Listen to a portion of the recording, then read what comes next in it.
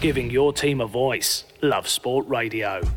Good evening, it's Monday. This is the Gunners Town Radio Show. Joining us in the studio today, we've got Dave Seeger and Chris Howard. Gents, how are we? Good, all good. How are we feeling? It's match day. Super confident. 43 minutes till kick-off. Watford away. Oh, big game. Come on, Chris. I'm just screwing my face up. I'm always pessimistic. Yeah, he these is. days, No, so can't help I myself. think this is potentially a season-defining match. I think Okay. we got to break this away run of poor away form.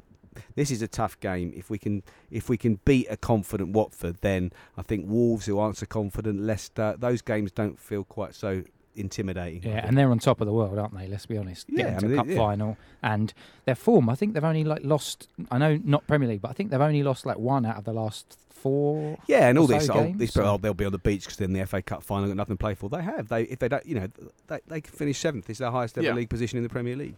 Albeit that they'll get into the Europa League by being runners up, presumably. Well, I'm assuming Man City are going to win the league there, but Let's hope they so. may Can't be overplay in Europe anyway. But no. Let's go through the team news then. 7 changes for Arsenal from the Everton game. Talk us through the team, how we think they're going to line up. Okay, so we were talking about this before. Potentially a back 4, which we haven't seen in absolutely ages. Although It's anyone's guess. Sky are even guessing as well because they're saying it's a back 3-4-2-1 is what Sky are going with. There's no way Iwobi's playing right wing. Yeah, my gut feel is that it'll be a 4. It'll be Mustafi at right back. Yeah, it'll be Koscielny, Mavropanos in the middle. Mavropanos getting the first. Is that the first? Certainly first start in the league this season. That's wow. No, first start this season. What a time he to came be doing off that. the bench, I think, in one of the Europa League games. Yeah, what a time to actually be doing that, chucking him in right there. The Sky Sports are now asking Iwobi, can you really play right wing back? And Iwobi's like, what? If Sky are right, then fair enough. If they're wrong, which I think they may be, this will be the first time we haven't started with 3 at the back for probably 5 or 6 games, maybe more. Yeah, I mean the variation's it's been sort of 3-4-1-2 when we were aggressive, and 3-4-2-1 when we were a bit conservative away from home, like we shouldn't have been against Everton, but we were. Yeah. So he's definitely gone back to only one striker, but it looks to me like a 4-2-3-1 with Ramsey at 10, I think. Yeah, I think what's interesting is what I wrote about this morning. I've got a feeling that he'd want direct sort of runners at Watford either side of a centre forward, and that's why I did wonder if he would play Iwobi and or Mkhitaryan. A bit more direct than someone like Ozil, because Ozil's a player that pops up into space and then looks to set other players through. So I'm not surprised by that. I'm surprised by our back four, because I wouldn't have expected Mavropanos. I mean, we've all wanted to see him for a while, but I wouldn't have expected it. Not thrown in a game of this import. No, very Mustafi at surprising. right back as well. Won the World Cup there.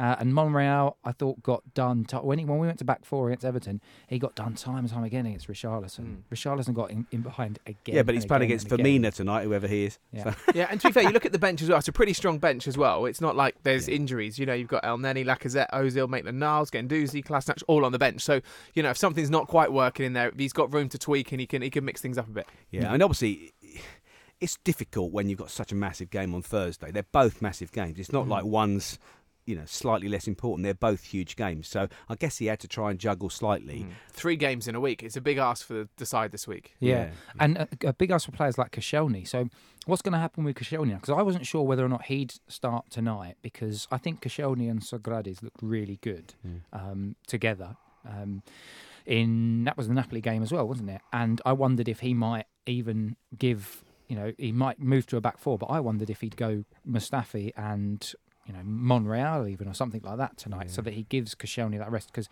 Koscielny's played Thursday, he's now playing Monday, and I'm assuming he's going to get a shot on Thursday again. 3 games in just under a week for a 33-year-old who essentially has no knees left. I thought it was his ankles. Well, he's got no knees and no ankles. I just tweeted after the game when I was leaving the ground on Thursday that it was just 2 words, Laurent Koscielny. I mean, I don't think any of us thought he was going to get back to the levels he's got to. It's just been sensational. And I actually said, ignoring Europe for a second, I thought he should play all the away games and we shouldn't play him at home. Yeah. Because we're going to win at home. Yeah. We've got Palace and someone else easy, Burnley, I can't even remember. Yeah. We've Brighton. So, we will win our home games without Laurent Koscielny. we need him because he's been so good and he's leading by example again. Yeah. You know, he's been a proper skipper the last few weeks. Yeah. We'll talk about the Napoli game in a bit more detail later on in the show, but obviously going into that game away, the away form's not been great. The performance at Everton wasn't great. How important is not necessarily a result tonight, but a good performance for confidence to go into Thursday? Massive. Yeah, Massive. Because also, if we lose tonight, then it just becomes another thing. Arsenal don't win away from home. It's a thing. We've been talking about it for a while. We talked about it all last season, but it felt like during the 22-game unbeaten run that we had earlier in the season, we're sort of getting away from this idea that psychologically away from home we have an issue. But you look at our form since we played your horrible lot and ruined it all at St Mary's for us, but in December. But since then, we've been poor, abject. Really poor away But from home. he has been overly cautious away from home as well, I think, and that doesn't look like an overly cautious lineup tonight. No, and what I'd probably also say is that it feels like maybe he's not always had the players available. You know, if you look at the Everton game, we had Xhaka out. You know, Ramsey, he said, wasn't 100% fully fit. I And think he should have Torreira, played because him he was from still start. suspended there, wasn't he? Exactly. So part of me is a bit like, maybe that's the case. I feel like when we lost to West Ham as well, there might be maybe one or two players that weren't 100%, and that was in the middle of when he was having his tantrums with Ozil, so he wasn't starting him either. So, you know, he's either had his hand forced by politics or by injuries, and it feels like now all of a sudden it's like the business end. We need to crack on.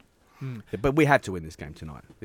We can't even draw this game. I think this is an absolutely must-win game. Let's take a look at the Watford lineups. Of course, so that's who you take on tonight. Ben Foster in goal. They're going to go for 4 at the back. Janmaat, Kabasele, Cathcart, Messina. Across the middle, Firmino, Capoue, Doucouré. Then they've got Hughes and then Deeney and Gray up front. Deulofeu and Pereira, how much of a bonus is that for you not having them in the squad? Obviously, a couple of injuries in there. I'd say that's. I mean, Deulofeu's on fire, isn't he? So yeah, that is quite pleasing. And Pereira's, I would say, their best player. He looked really good last year when we played them at Vicarage Road as well, actually. So, and also, but given that he's certainly not got a first choice either right back or right wing back, depending on, you know, he's got Maitland-Niles on the bench and he's playing somebody else on the right, either Iwobi or Mustafi, depending on who you believe. Yeah. So to not have Pereira playing on the left is definitely a bonus. yeah, you two are actually making me a bit more excited now. I was just going into this thinking, another away game, another loss, here we go. But No, I'm come actually on. almost nearly getting Positive excited, energy. lads. Come on, it's your Well, team. we You've gotta be owe positive. we owe Troy Deeney one, don't we? Yeah, or about So 7. this was the fixture last season when we were the 1-0 up. Should have been cojones. 2-0 up, and then the cojones comment. So yeah. Although cleverly, he scored the win last year. Cleverly, is he even still at? He is. He just doesn't get I a think game so. anymore. So he's does still he? around, yeah. Doesn't get many games. He's a squad player. So from your perspective, as Yes. somebody like that's a neutral watching this, Yeah. what's your assessment of the teams? Do you know, I think it's going to be an interesting game. Like, Watford have got the momentum at the moment, FA Cup final, and then, you know, I was mentioning it to the guys on Drive Time. You know, for them, you know, the whole bit in the head for Watford is, yes, they're on great form, but they are in an FA Cup final, so they're not necessarily on the beach. But are there going to be one or two players that are going to look at a 50-50 challenge and go, don't fancy that? So they're not necessarily going to be on the beach, but there's going to be that player in the back of your mind. I think at the end of April, early May, you might be like that, but surely not. Crikey, they're professionals. I hope they're not going to be like. Well, I hope they are going to be like that, but they Yeah. shouldn't be. No, but I think, look, Arsenal have got to go into this and give this one a good go. So I think, like I said, he's shaking the bag a little bit, and we'll see. I mean, it is surprising though, because Xhaka hasn't played through injury for 2 weeks, missed 3 games after he went off injured for Switzerland, and Mavropanos hasn't started a game all season. So there's definitely a degree of a gamble, whatever the formation is. Certainly is right. Still plenty to talk about here on Love Sport. If you want to get involved, you can do that on Twitter, Facebook, and Instagram at Love Sport Radio, or of course via the website lovesportradio.com. Love Sport. Love Sport Radio is the Gunners Town radio show, building up, of course, to tonight's Premier League action. Arsenal away at Watford this evening. Now, if you're thinking, oh no, I want to keep listening to the show while the game's on, just do what I did yesterday. I was watching the Premier League on the TV, one screen with no sound. Computer lined up the other side with the Masters Golf. Nice and simple. So have us as your audio and your description of what's going on and talking all things Arsenal, and you can watch it as well. So it's a win-win situation this evening. You've not got to panic and go, oh no, I'm going to have to stop listening to the show, and we're going to give you updates. We're going to keep you informed, and we have some great chat. So don't panic. Do not fear. Dave and Chris in the studio with us tonight. Gents, you're feeling confident, which is always good. Let's reflect on Napoli, because obviously 2 goals in the first half. Confident performance. Everyone was quite pleased, quite happy, and good to take a 2-goal lead away. And I think probably no one saw it coming. No, I mean, it was definitely not. Well, it was sunny because they The were clean so, sheet. It was so Didn't see that but one they were coming. so consummately professional against Newcastle. So you didn't see the Everton formation and performance. Woeful, limp, after being so good against Newcastle, again, home and away. So you're going to get worried about against Napoli, and then who obviously are infinitely better side than Newcastle or Everton, and we made them look ordinary, certainly in the first half. Yeah. Started so quickly. Yeah, I was impressed by the professionalism of the actual performance as well, because the first half it was a weird one, because I felt nervous, but not too nervous, and before the game I felt confident that we could win, but I didn't feel confident that we wouldn't concede. I thought this feels like a classic 2-1, and then we're cacking ourselves going into the away game. But the first goal goes in, and it's a very good goal. That Ramsey finish, and Maitland-Niles with his little turn and the assist. I mean, it was a very, dare I say it was a very Wenger Ball-esque type finish and build up to it. So that was great. And then they were on it. Arsenal were just on it. And I don't recall Napoli really testing Cech that much. No, he tested himself with his awful distribution again. Yeah. Sort of forget how you get so used to Leno so quickly and how good he is with the ball to feet. But Cech, I mean, nothing wrong with his keeping, but he's looking every bit his age at the moment, isn't he? So, but what was interesting, if we get to the semi-final, I hope he makes a decision to change it personally. Do you? Yeah. I know that's harsh. Yeah. It's not very sentimental of me, but no.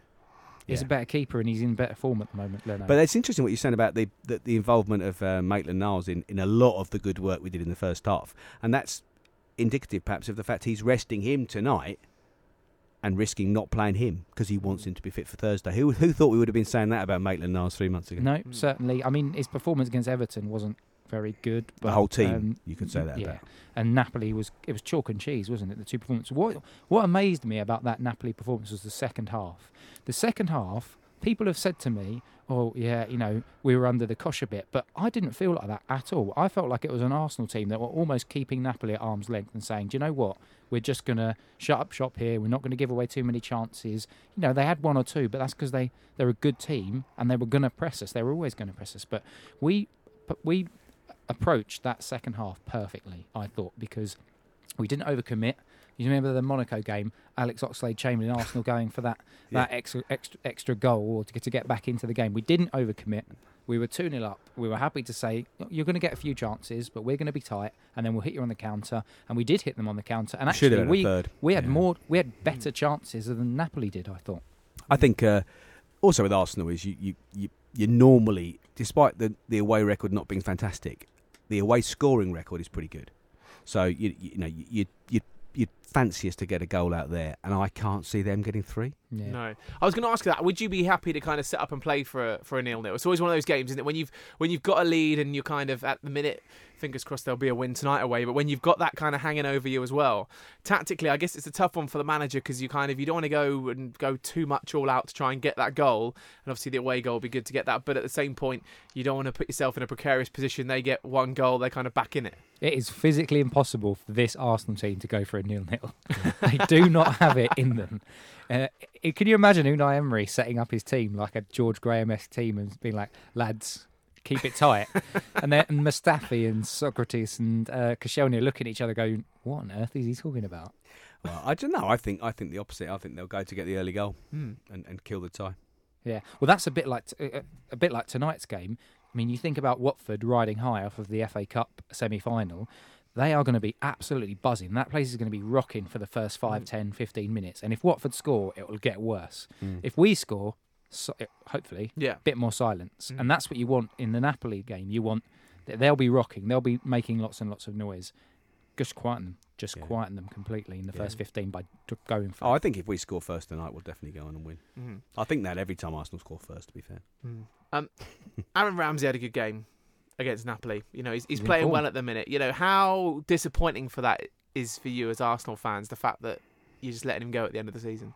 Wouldn't sign a new deal, so sort of come to terms with it. The deal was on the table, wasn't it? Let's be honest. We all now sort of half know that. The deal had been on the table for a long time. Yeah, but Arsenal have got the resources. If they really wanted him, Arsenal have got the resources, haven't they? They've got enough in the locker that they could have gone, okay, what do you want then? No, I think he was happy. And my understanding is it's an inexperienced agent who took the contract to the other Premier League clubs saying, well, this is what Arsenal are going to pay. Right. Do you want to match it or beat it? I'm not, whether he had Ramsey's permission to do that or not, I don't know. Sure. But obviously Arsenal got wind of that and thought, hold on a second, he's not even in the team at the moment. He wasn't at the time. And, who do you think you are, sort of thing. So, unfortunately, I think that's where we were at the time. But, I mean, I've more come to terms with it. He's playing very, very well, and he's very loyal, and he will play well to the end of the season. Emery's come out and spoken about him this week, saying he's going to be an important part of what we do, and he wants him to finish his career at Arsenal on a high, which is fantastic. What's more depressing than the player going is the economic situation, isn't it? To have to spend potentially 30, 40 million to get a player when you're losing someone for free. That's the crazy bit. Yeah. And you get into those types of discussions and you think, well, is it worth paying the extra 50 grand, 60 grand in the first place? And, we can go around the houses around this quite a lot, really, couldn't we? But yeah, and I guess that if you're with the whole kind of thing of the whole inexperienced agent thing and that, I guess it's a precedent you set, isn't it? If all of a sudden you then pander to that, it kind of could set a dangerous benchmark. Well, I think the thing is also it was the old regime that should have pushed for the contract earlier than they did. I mean, we've said now if a player doesn't sign a contract 2 years out, then we'll sell him. That's the new policy. Yeah, and a lot of clubs, now. So he was offered a contract. He was offered a contract the summer before, and he didn't sign it. That's probably when the club should have played hardball. They left it too late. I guess the change in manager didn't help the situation. And I think we've talked about this during the season, but the ownership situation, not the ownership, the senior management under Gazidis and Wenger, it was just a shambles, really. And it seems like they've actually, they've got some consistency and they've got an approach, and they're actually being public about that, so people know. Right, this is how Arsenal are going to behave. This is how Arsenal are going to. These are the tactics they're going to adopt. They're not going to leave it 2 years. So players are either going to be moved on or they're going to sign deals. At least if Ramsey plays an integral part in getting us into the Champions League, presumably our revenue's going to go up by 30, 40 million anyway. So I guess it swings and roundabouts. At the end of the day, it's all monopoly money to us, isn't it? Yeah. No, for sure.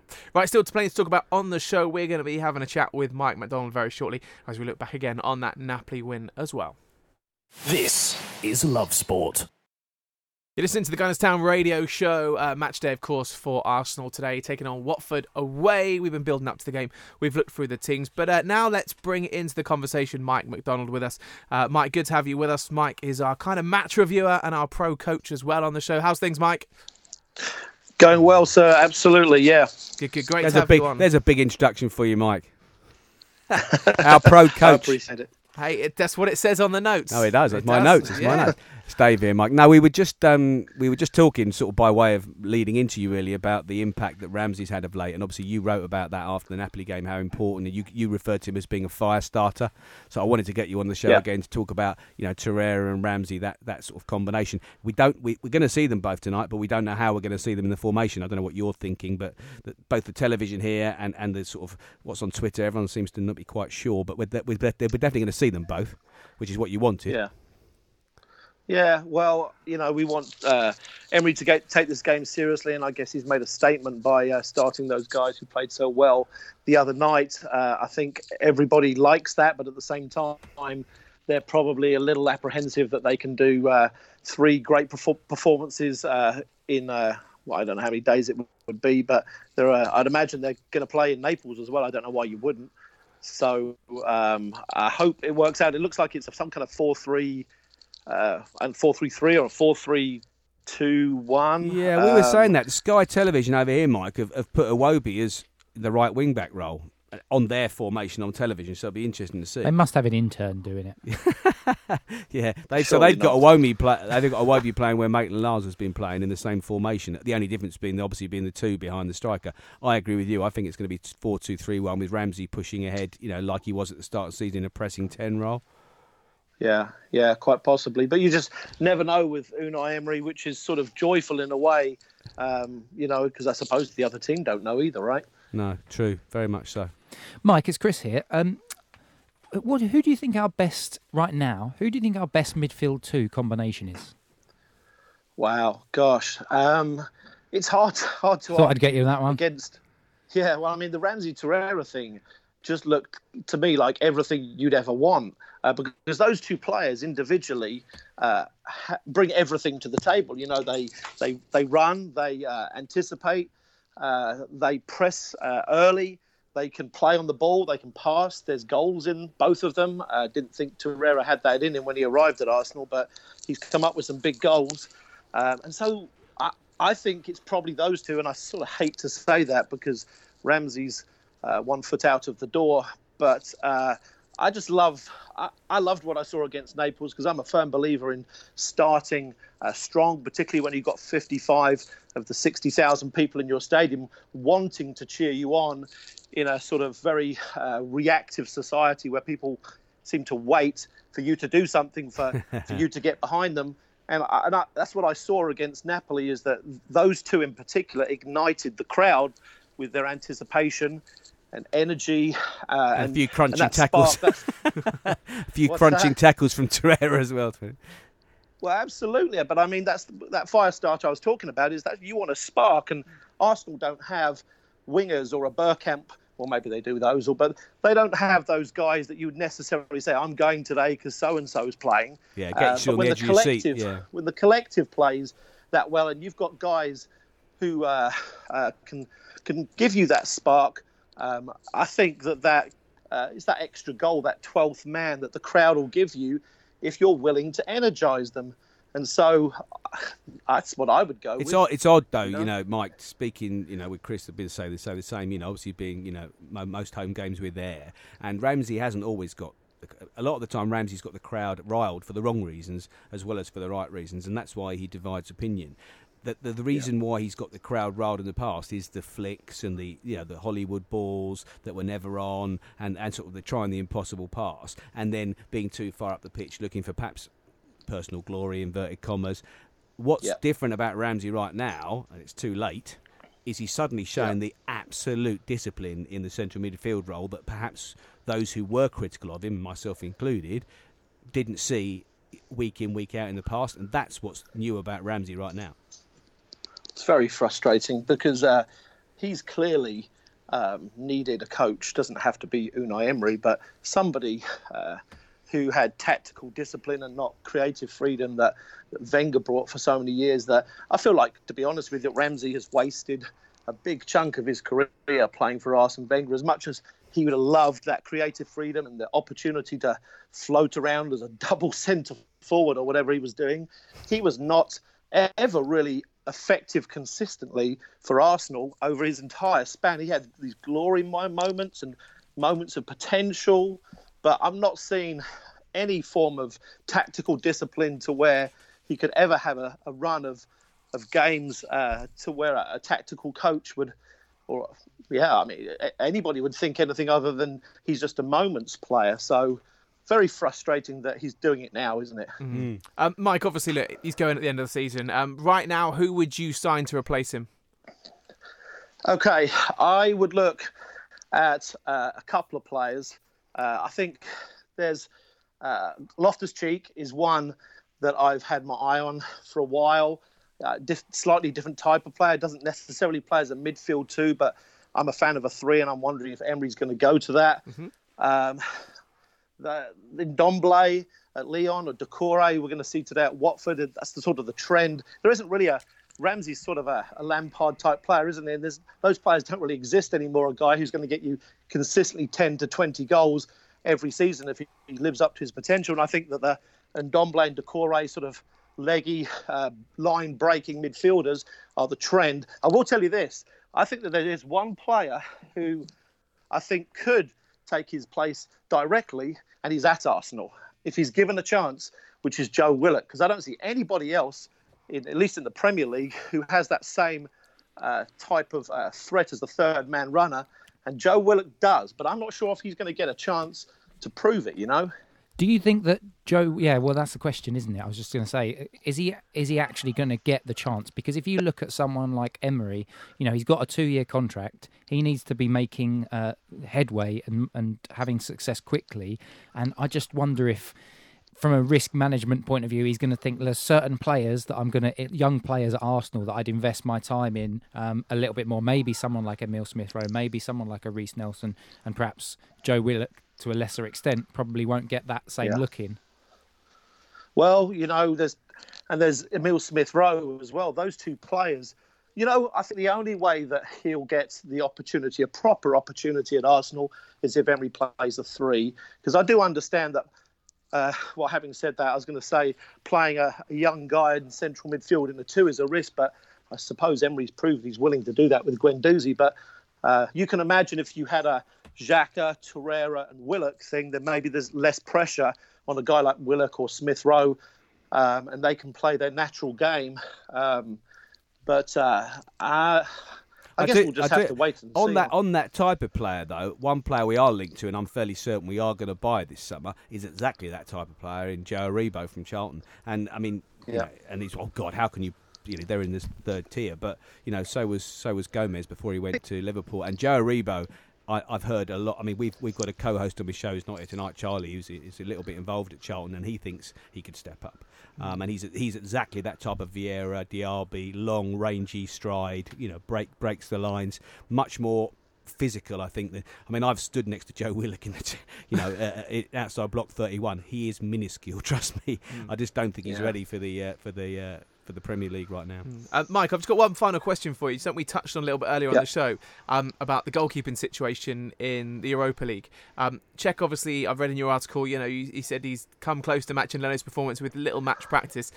Dave was kind of like hoping that, you know, Leno would get the call up again and Cech would get dropped for the latter stages of the competition. What's your view on that? Would you keep Cech in?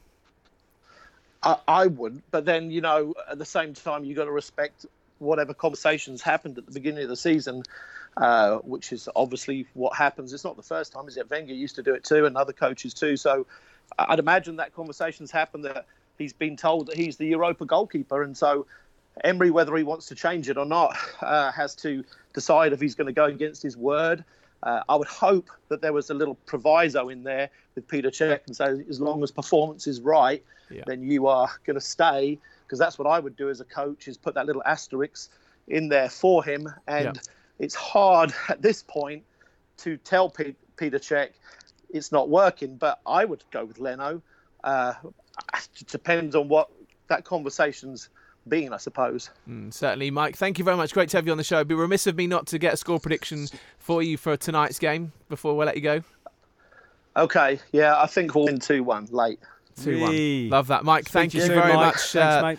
Our match reviewer there and pro coach Mike McDonald. Great to have you on the show. Right, still plenty to talk about as we build up to kick off tonight. Arsenal away at Watford. We brought you the team news. We're going to reflect on that a little bit more in just a few moments' time. For the fans, by the fans. Love Sport Radio.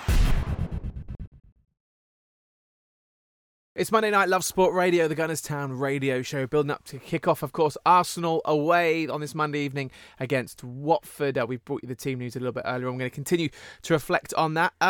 7 of the last 8 games on a Monday. Arsenal have done all right. I think they've won 7 of their last 8 on a Monday night. Trying to clutch some positives here. Okay, this exactly, is good. This is good news. And Watford have also lost 4 of their previous 5 home games against Arsenal. No, we're going to lose 5-1 tonight, aren't we? Oh, don't say, come on, seriously.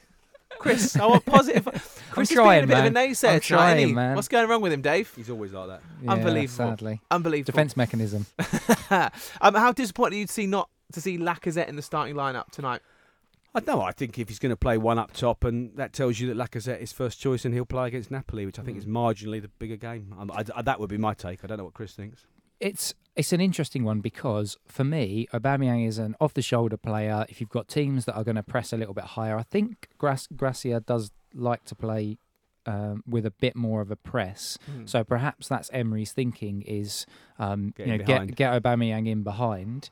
Lacazette he'll close down and he'll run down all day. So if Watford do sit though, Aubameyang is going to do absolutely nothing. So if they sit and look to hit us on the counter, but they don't really play with width that much, do they? They play with wingers, Watford, but they're more inverted. Well, they play with a left. They play with a left-hand winger with Pereira, who's not playing, and then Will Hughes plays, as you say, he's not really a winger. He plays. They do say play 3 central midfield players and Pereira normally. And Pereira's not playing. So I don't know what type of player Firmino is. I have to be completely honest. No, it looks like Hughes is going to play down the middle as well tonight, rather than out wide. So could be interesting to see how that one plans out. Yeah, but you're right. Yeah, not a lot of width, definitely. Yeah, so does that then just congest a part of the park where, you know, we need those kind of creative players to be finding Aubameyang?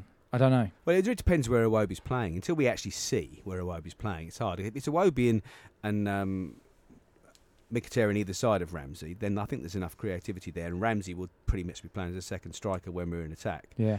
And it'll be up to Iwobi and Mkhitaryan, and then the width. But if we are playing with Iwobi as a wing back, that worries me. Yeah, I mean Mesut Ozil's record for away day performances starts is not exactly improving there, is it? As long as Ozil's got his little hot water bottle, he'll be all right. Hot water bottle on touch. Might be a cold night tonight. Just looking at obviously at that lineup, we've mentioned Mavropanos is coming into that starting lineup. What are you expecting from him tonight? Well, we've spoken about him a lot on the show because we were all impressed. I know he had that rash moment where he got sent off, but the game against Man United at the end of last season, thrown in the deep end, consummately professional performance for a young lad. First game, against in that atmosphere against one of the top teams. He looked superb. He looked very confident, very assured. We've had a couple of Greek guests on the show who rated him and followed him, through his youth career. So yeah, I think we've all got high hopes for him. But we've just been wondering why the hell Emery's not been playing him since he's been fit. He had this mysterious injury, which is not unusual at Arsenal. 2 weeks becomes 2 years. But he's certainly out for since the summer right through till just before Christmas, I think. Yeah. And then he hasn't really been selected. Yeah, he's I think this is his time of year. This is the time of year he likes, though, isn't it? Because he started playing about this time last year. So my hope is that we can see from him tonight a performance which says to us, good, we have options. We've got Holding for next season when he comes back. That's a factor, I think, as well, because probably no one saw how good Holding was going to be this season. So people might have been expecting Mavropanos to be the one to step up when he got fit, but then Holding had already done it. Yeah. I love that, players that step up at the last bit of the season. Yeah. It's kind of like, where have you been all season? Yeah. Did you not realise when we the weather started gets in warm. August? Coquelin. Yeah. It baffles me. Like, there's a few players at the minute that all of a sudden have come out the woodwork and playing quite well. I'm like, you do realise the season started quite a long time ago, and they did this last year as well. It's like, yeah, it's because they know the holidays are coming up, so it's like, oh well, one final push before the holidays. No World Cup this summer either. Can put their feet up and have a nice relaxing one. Exactly. What's interesting though is that. And this is where I guess we're talking as Arsenal fans. We're talking about the potential benefits of the fact that Ozil hasn't played as much and Ramsey hasn't played as much, and actually Sokratis hasn't played as much as well. Is that they're now not pronunciation there. I got that from Mr. Simio. But, so I think that there's probably something in that we've got players where Wenger historically would run players into the ground and then we'd be dead by this time. Bellerin last year, particularly. Exactly. Whereas now. Emery's kind of managed it a bit better, and we have players like Ramsey's looking really fresh. Yeah, we spoke about this. This is a about time this in the season where he's normally knackered. When you were off on your long jaunt around the Far East, that actually we're now starting to appreciate Emery's rotation because, as Chris said, Wenger rotated because of injury, he certainly didn't drop favoured players through lack of form. So if someone got injured, he might stumble upon a fantastic formation like he did with Coquelin and Santi Cazorla, but Emery has kept us guessing all season with rotation, and sometimes we've been frustrated. But now it looks like, as Chris said, we've got some very fresh squad on for the running. It's an exciting time as well. You think there's still a chance of the top four, Europa League as well. It'd be impressive to come away with a trophy, right? That first season under Emery, huge. Yeah, and the only downside is you just know if we get there, we'll end up playing Chelsea. So you just know that. Which will be delightful, wouldn't it? But and we get to go to Baku, so that'd be a nice long trip. But hey, do you know what? I would take that all day long. If someone said to me, "You got to spend a fortune, you got to take planes, trains, and automobiles to get there," I'd bite your hand off for it. Love that. Let's take you through the lineup if you've just joined us. Course kickoff coming up a little bit later on. Leno in goal, Mustafi, Koscielny, Mavropanos and Monreal across the back. If you're going for the 4, it could be a 3, of course, as well. Thiago Xhaka just in front. Then Mkhitaryan, Ramsey, Iwobi and Aubameyang up front. What do you think is most likely, 3 or the 4? 4. Yeah, I think it looks like a 4, but you think Sky would know. They're covering the game, and you think they'd been told. But the thing is, it's so tough to get to formations these days. Like when you get a team sheet on a match day, you're like, oh, they're going to play like this, and then you see them walk out onto the pitch, and you're like, no, they're not playing that. Do they actually give that though? Do they give them it mapped out to places like Sky, or is it just name? It's just name. So if you do like a Europa League game, UEFA will put the players into positions, but 6 times out of 10 they'll be wrong, and they'll just be like, they're midfielder. Why are they in defence? On a Premier League match day, you just get distributed a team sheet with just the list of numbers. So traditionally, where teams have played, and you can see how many changes there were from the last Premier League game. So you can kind of see who's gonna drop in where. But obviously, 7 changes from the Arsenal game makes it a little bit more. Yeah, I can't. Looking at that team again, I can't see that being a 3. There's no way that without a recognised left wing back or right wing back, that can't be a 3. Mm. Can it? Maybe. I find it weird. Like you said, find it weird. You would have thought that they'd have somebody watching it all the time, but then again, maybe they have. Like I said, maybe they've got an intern that's just filling in the infographics on the Sky Sports. No, Sky to be fair, Sports there is news always section. a conflab in the tunnel between the commentators of who's going to play where. Yeah. So there would have been a discussion, and it would have been agreed Yeah. that that's roughly what they're going to do. I tell you what, though, it does show to the fact that Emery has confused everybody this season. No Arsenal fan can predict the team, and so if Arsenal fans who watch Arsenal all the time can't predict the team, it doesn't make it easier for commentators, presenters, people that are filling in these graphics. Well, if Sky are right, it's a massive gamble to play Iwobi as a right wing back, and Mavropanos his first game of the season in a game that I just think we have to win tonight. Mm-hmm. And we've already got a 2-goal advantage on Thursday, so Yeah. it's a huge gamble if that is the case. Crikey! I love my stats. Go on. Unai Emery has never lost to a side managed by Javi Gracia. How many times he played against a side player? 6. He had the answer ready for you straight away. I knew there. that was coming. Just tee it up, always having a little factor come in 6 times. So he kind of knows how to play him. So maybe if it is going to go 3 at the back, he's found a weakness in there somewhere. That's interesting, and we've said all season we've heard about Unai Emery before he even managed his first game for Arsenal when we'd signed him, that he is very, very fastidious in his approach to games. He will know this type of manager, and I mean I don't watch lots of Watford, but I did a bit of Googling earlier on today about some of his previous teams, and he does play normally it's a 4-2-2-2. Who, Gracia? Yeah, Gracia. He's done that historically and played very, very narrow. So the fact that he's got wingers that potentially are playing narrow, if he plays Deulofeu and Pereira, which he's not doing today, it suggests to you that perhaps he's got that similar style. He's got a style that works, and Emery just knows how to counter it. We hope. Touch wood. I want a number off you both now. We're going to take a quick 17. break. Wow, that's a big number when you know what my question is coming. We're going to take a break in just a second, but after that we're going to talk transfers and a potential player that could come in. How many players do you think need to come in the door at Arsenal this summer? 17. I'm being held to that now. You jumped in. I have to take your first answer. I think there'll be 4 or 5. Okay. 2 or 3 first team players and 2 or 3 youngsters, depending on. So I think I've got I'm going to let you have another go, Chris. I've got You go 5. Centre half, right back, left back, keeper potentially, unless they put their faith in Martinez, because you've got a backup keeper potentially, and I think there's going to be an attacking player, maybe a wide player. So, yeah. Okay. 5. We'll take a quick break. Then there's one player we're going to talk about in particular. Be listening to Love Sport Radio on Twitter, Facebook and Instagram. Give us a follow at Love Sport Radio, or why not check us out on our website, lovesportradio.com. Love Sport. You're listening to Love Sport Radio. It is Monday, 15 minutes to kick off at Vicarage Road. Arsenal on the road tonight, taking on Watford. And before the break, I asked the guys in the studio, we've got Dave and Chris with us tonight. I wanted a number off them, who's going to be coming in, who's going to be going out over the summer. One name that's been kind of thrown into the ring quite a lot recently is Ryan Fraser. Obviously at Bournemouth, he's had a great season, lots of assists, playing some good football, gives you a lot of option, gets goals as well. What would your thoughts be about bringing a player like Ryan Fraser into the fold? Well, seeing as he doesn't reach the quota that I obviously know very much about, I definitely wouldn't have him now. I think he's a decent player, squad player. Would Bournemouth want a lot of money for him, or is he? What's his contract? He's got 1 year left, and he won't sign. Well, in that case, it's probably worth. I mean, he could certainly take up one of those wide forward positions. I'm asking, why would the player with the second most assists in the Premier League in a struggling side feel that he would be only a squad player at Arsenal? Why do Arsenal fans... I mean, I'm not just asking this about Ryan Fraser, by the way. Yeah. I think in general, the Arsenal fans seem to be a little bit snobby about buying players from lower sides. And yet, you've only got to look at Van Dijk. Hasn't stopped Liverpool. look at Wijnaldum was going down. Gomez would be the England centre-back of choice. Chilwell, 2 years ago, no one had heard of. England's left-back. These are all players playing for lower Premier League clubs. And yet Arsenal fans, oh no, we don't want to be doing that. I just think there's a lot of hope invested into Reece Nelson. And I wonder if he's going to be the choice for next year. And so, again, to use a Wengerism, does that kill...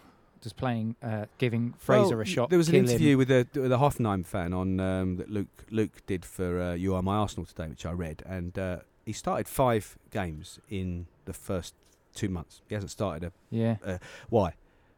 Nagelsmann doesn't rate him. He has discipline problems. He's not pulling his weight. All this stuff is what's coming out of it. Arsenal fans are ignoring this because he's the great Arsenal hope. And don't get me wrong, everyone wants to see Arsenal youngsters come through. But, this is more about... It isn't, as I say, it's not just about Ryan Nelson. And Giles on the show has talked about those 2 fullbacks at Norwich. These are very, very good players. If we haven't got the budget of the other top sides, I don't know why people would turn their nose up at someone like Ryan Fraser. Because if you're getting 10 assists, God knows how many chances created, in a team that, barring maybe a third of the games, have been struggling. It's because everyone's hoping that, Arsenal are going to magic up a big pot of cash and get someone like Pepe. That's probably why. 70 million for someone who's playing in League One against the Premier League. I don't disagree. I'm just saying I'm trying to put some reasoning behind it. Yeah. Well, I was talking to a Bournemouth guy I chat to quite a lot, and he said, well, he'll cost you 20-25 million. Why would he want to go to Arsenal if he's not going to get a regular game? And I said, why would he think he wouldn't get a regular game? He said, what do you mean? I said, well, do you think Ryan Fraser thinks he's better than Alex Iwobi? Alex Iwobi's played 40 games this season. Yeah. There's your comparison. There's your benchmark, Is he better than Alex Iwobi? I don't know, but I bet he thinks he is. That's and I bet if we offer him, a deal to come to Arsenal to pay half of our games for a top side, he's a Scottish international. He's a very direct player. It reminds me of when we signed Brian Marwood in 88-89. And who's Brian Marwood? It's just a direct winger that gives you a completely different option. And he can play wing back as well. So that gives you something Iwobi can't. So if you are playing 3 at the back tonight, you need Ryan Fraser. There we go. there we go. But what's your view generally, Chris? What is your? If we pick out a talent from, not a Cole Jenkinson, but someone from a lower from the Championship, or someone who's doing well in a side that isn't doing well in the Premier League. Yeah, for me, you put your trust in the people that are signing these players, and if you look at the Mavropanos situation, bought for next to nothing, really good. For me, it's that first couple of times you watch them, and the first couple of times we watched him, brilliant. Rob Holding, the first couple of times we watched him, actually, he's really good. Let's get him in there. £2 million from Bolton. So I think, as fans, we probably aren't against it because we've got some recent examples. I just think maybe it's something to do with when you get creative players in the sharp end of the pitch, you want to get big names. You want to get the Aubameyangs, the Lacazettes, the Mesut Ozils. The fans crave that because those are the creative players. Those are the exciting players. So the idea of, Nicolas Pepe, who's tearing it up and he's going to cost 70 million quid and he'll be an instant success, is a little bit more attractive. But that's social media. Had you heard of Nicolas Pepe a year ago? Of course not, because he hadn't really broken through. But he hadn't really broken through. Yeah, and it's interesting, isn't it? Because it is a gamble. We've seen it at Man United with Pogba. You spend that big money on a player with a lot of expectation, and when it doesn't work out, it kind of just creates awkward discussions of why we don't spend buy this much superstars, money. Chris. We make them. Yeah, apparently. It's an interesting point, though, isn't it? If you want to talk about 23s, you guys are 3-0 up against Chelsea at the minute in the Premier League 2 tonight. You've got some young players in that squad who are obviously doing well, and we've seen it with Chelsea at the minute. If their transfer embargo, they're going to have to dip in to their massive loan youngsters around the world. Mega loan box. But surely maybe that might be the way the world is going now. You need to maybe look at that. Well, some people at Arsenal who do watch the youth more than Chris and I, well, certainly more than me, think that Saka and Amici are even better than Nelson. Yeah, Saka seems like a good player. And Nketiah, as we've seen on the screen, he's got 2 tonight, but I'm just not convinced that he's going to make it. He seems like a good player, but I just don't think he's going to make it. I saw a few links this week that he Rodgers might be interested in taking him to learn from Vardy next season, which would be a good move for him. Yeah, definitely. Okay. I'll be happy with that. It'll be interesting, won't it? Right, going into tonight's game then, we've spoke a little bit about the formation. Score prediction tonight. What do we think? What do you think the score's going to be? 2-1 Arsenal. Come on, let's do it. 3-1. 3-1. Yeah, I'll take that. Do you know what? The perfect 2-1 is you go 2-0 up and you concede a goal in the last second. I'll take those 2-1s all day long. Having said that, I think, we'll probably touch on the top 4 at some point in the show, but at the moment our goal difference is considerably better than Man United's, and after yesterday, 3 or 4 I think better than Chelsea. So, a 2 or 3 goals, the difference between 3-1 and 2-1 could be the difference between 4th and 5th at the end of the season. It's that tight. Well, 3 points tonight will take you level on points with Chelsea in 4th. A draw tonight will take you level with Manchester United in 5th. Looking at your run of fixtures of what you've got left towards the end of the season as well, are you kind of hopeful that top 4 is incredibly achievable? I think what you said, Dave, is probably quite right. Tonight probably has a big bearing, and I think it has a psychological bearing as well. We play Palace at home over Easter Sunday. I think we'll win that. We then go away to Leicester, which, if we win tonight, then we win against Palace. We've just beaten Napoli. If we can get through against Napoli, they'll be riding high. Confidence will be high. You'd fancy our chances against Leicester. Then we've got Wolves away, and then we've got we've got Brighton at home. Then we're Wolves away. Brighton home we should win. Wolves away. So Wolves is in between the last two fixtures? I think so, yeah. I think so. And then Burnley, hopefully. We have the difficulty if we're going to be constantly playing catch-up. Yeah. We're always going to be a game behind because we've got Monday games and we've got this extra game that because Wolves had an extended cup run that's been sort of rearranged. So I never know whether that's a good thing or a bad thing. I guess if you're playing well, if we're one game in hand and on level points, it's going to feel really good for us, isn't it? Always having that extra game to play. Buffer. But if look at the moment, we're coming from 6th. So win this one, but we've still got a game in hand in Chelsea. This game is just huge. If I was to offer you 4th place right now or the Europa League trophy, what would you take out of the two? Europa League. Europa League. All day long. Old school fans, us. Yeah. Yeah. Bit of silverware that first season under Unai Emery. Yeah, exactly. Well, we'll be in the Champions League that way anyway. So. Yeah. Definitely. So I think both are eminently achievable. It'd be interesting to see Looking how it at pans Chelsea's fixtures, they definitely... Man United and Chelsea have got a tougher job than we have. The only thing that's changed is I think 3 weeks ago or even 2 weeks ago, it was 2 places for 4 teams. I think Spurs, it's now 3 places for 1. I think Spurs, unfortunately, I hate to say it, because of their fixtures, however much I want them to slip up, barring the Man City game, I can't see them not winning the rest of the games. So I think we're playing for 4th, but I think we're favourites out of the 3. I wouldn't put us as favourites just because of that away form, because we have been terrible away from home, and it feels like it's becoming a millstone around our neck. But if we were even patchy away from home, then I'd probably say, we should pick up. We've got to win 3 games, four games. I think we need to win both home and 2 away. Yeah, 4 games, 12 points. Yeah, don't know. Chelsea have got tough. Chelsea have got to go to. They've got to play each other. Chelsea, Man United. So that could be a nice little draw for us. That's next week, isn't it? Yeah. Yeah, there's some games coming. We're going to talk a little bit more in the second hour of the show, more about Unai Emery, but just a quick word on his impact this season before we go to the top of the hour. Just pleasing with what you've seen from the first scene, glimmers of hope for more promise to come?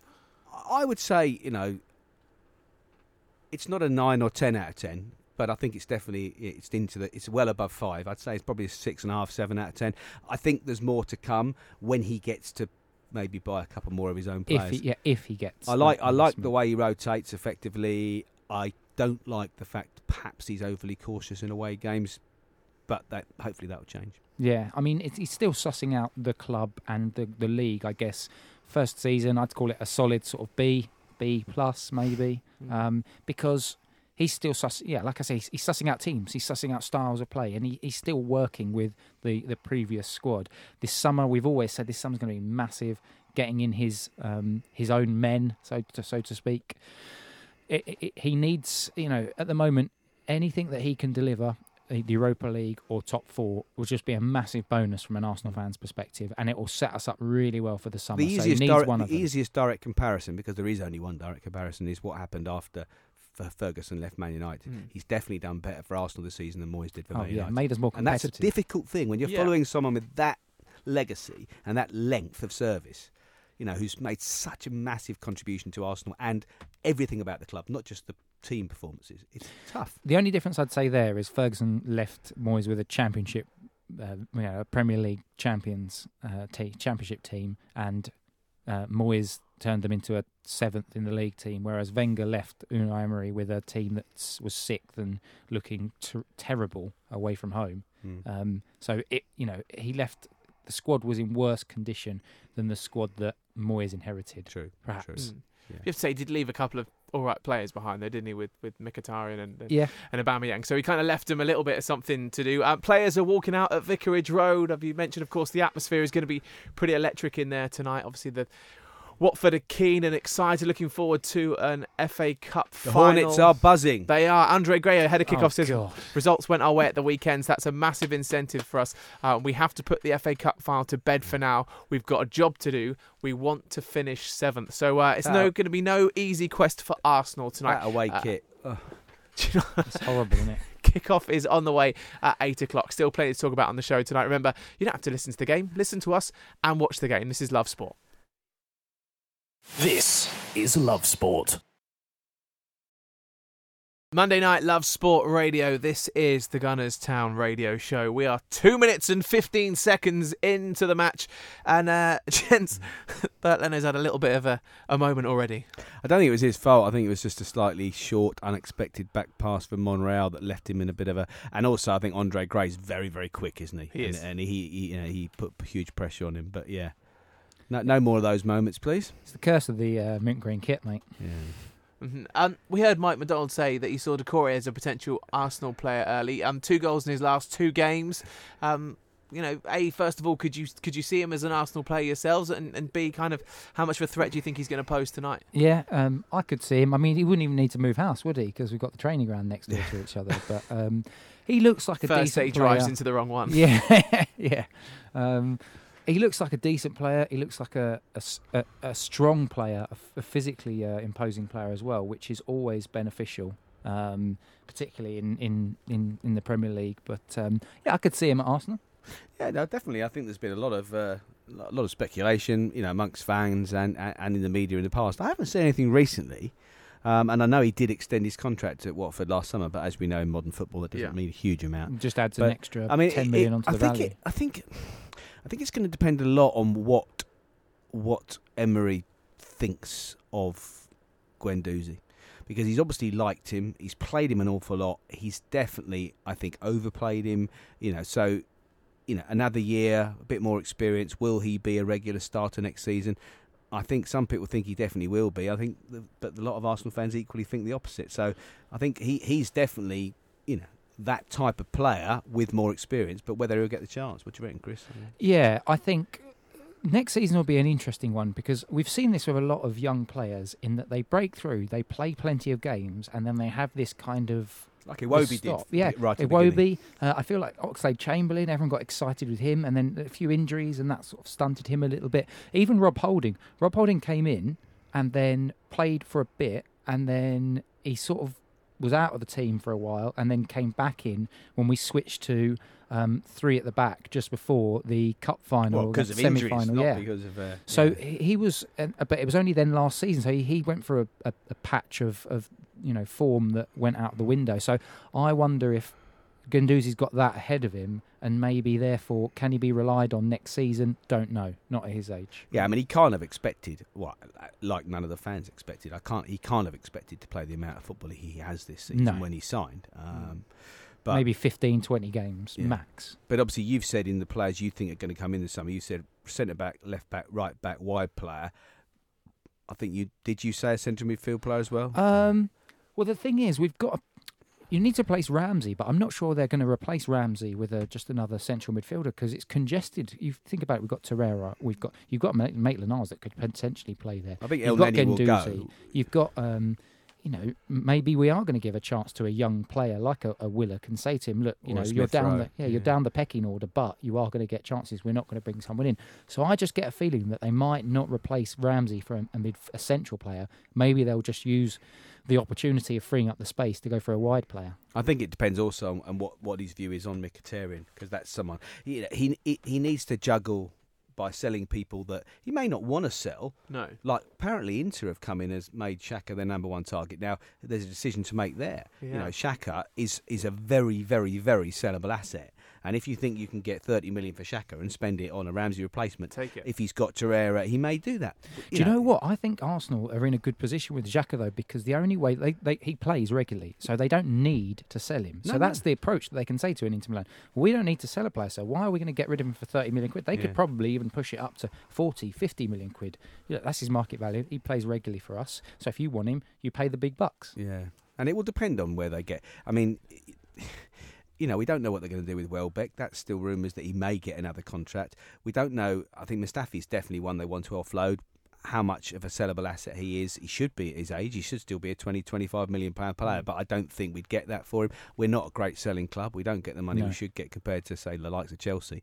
So, yeah, very interesting times in the summer. How much of a budget do you think Unai Emery's going to get? Oh, that's a difficult one to answer because depending on who you talk to, we've either got 50 million quid to spend on all in, plus on any sales that they make, or we've got 150 million to spend. But if you look at what the rest of the top 6 are spending and the top 5 are spending, they are spending 100 million a pop. So if you want to compete, you've got to loosen those purse strings. Charlie, one of our colleagues on the show, believes that there's a lot more money than the media are being told. I tend to think he might be right. I saw James Benge today, who's often a guest on this show, friend of the show, as they say in professional.